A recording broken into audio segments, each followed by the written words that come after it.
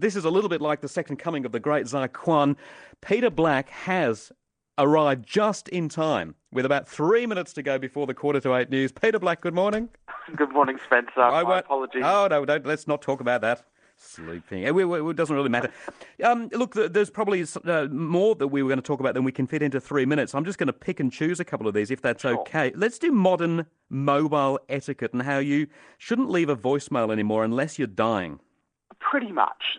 And I totally agree with this opinion piece that was published during the week. The point is, if you're calling a mobile phone, leaving a voicemail message is actually really irritating because you have to, go through the process of accessing your voicemail, of listening to it.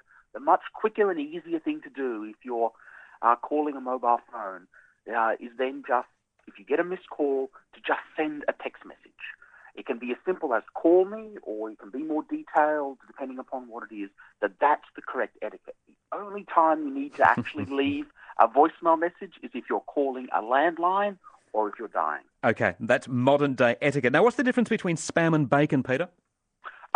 Well, in the technology sense, spam obviously is that unwanted email that clogs up your inbox. Bacon is now this email that you get because you subscribe to various different things. So at some point you have agreed to receive emails, it's sort of newsletters or news updates or whatever, and now it just clogs and overwhelms your email inbox. And it's a problem I know for my email inbox. It's full of all this bacon, and we're increasingly seeing sites and apps come up with a way to try and help you declutter your inbox and get rid of that bacon in the morning. I love it. I have never heard the term before. But does it stand for anything? It's B-A...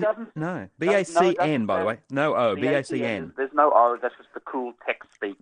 But it's your fault. It's stuff you might not know, but you actually signed up for. And finally, Peter Black, what colour should you wear on your online dating profile, Evan? I hope you're listening. Red. Lots of research, believe it or not, has been done into this. There's been several studies, and the best colour to be wearing on your online dating profile is red.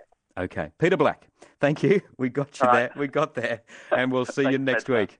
All right. Peter Black talking technology and the way it frames our world. And, if you normally tune in after 7 o'clock and you've never heard Peter Black before, well, this might have turned out to be serendipitous because now you're in love with him, as we all are here at 6:12 Breakfast. And you can tune in next Tuesday morning at 7.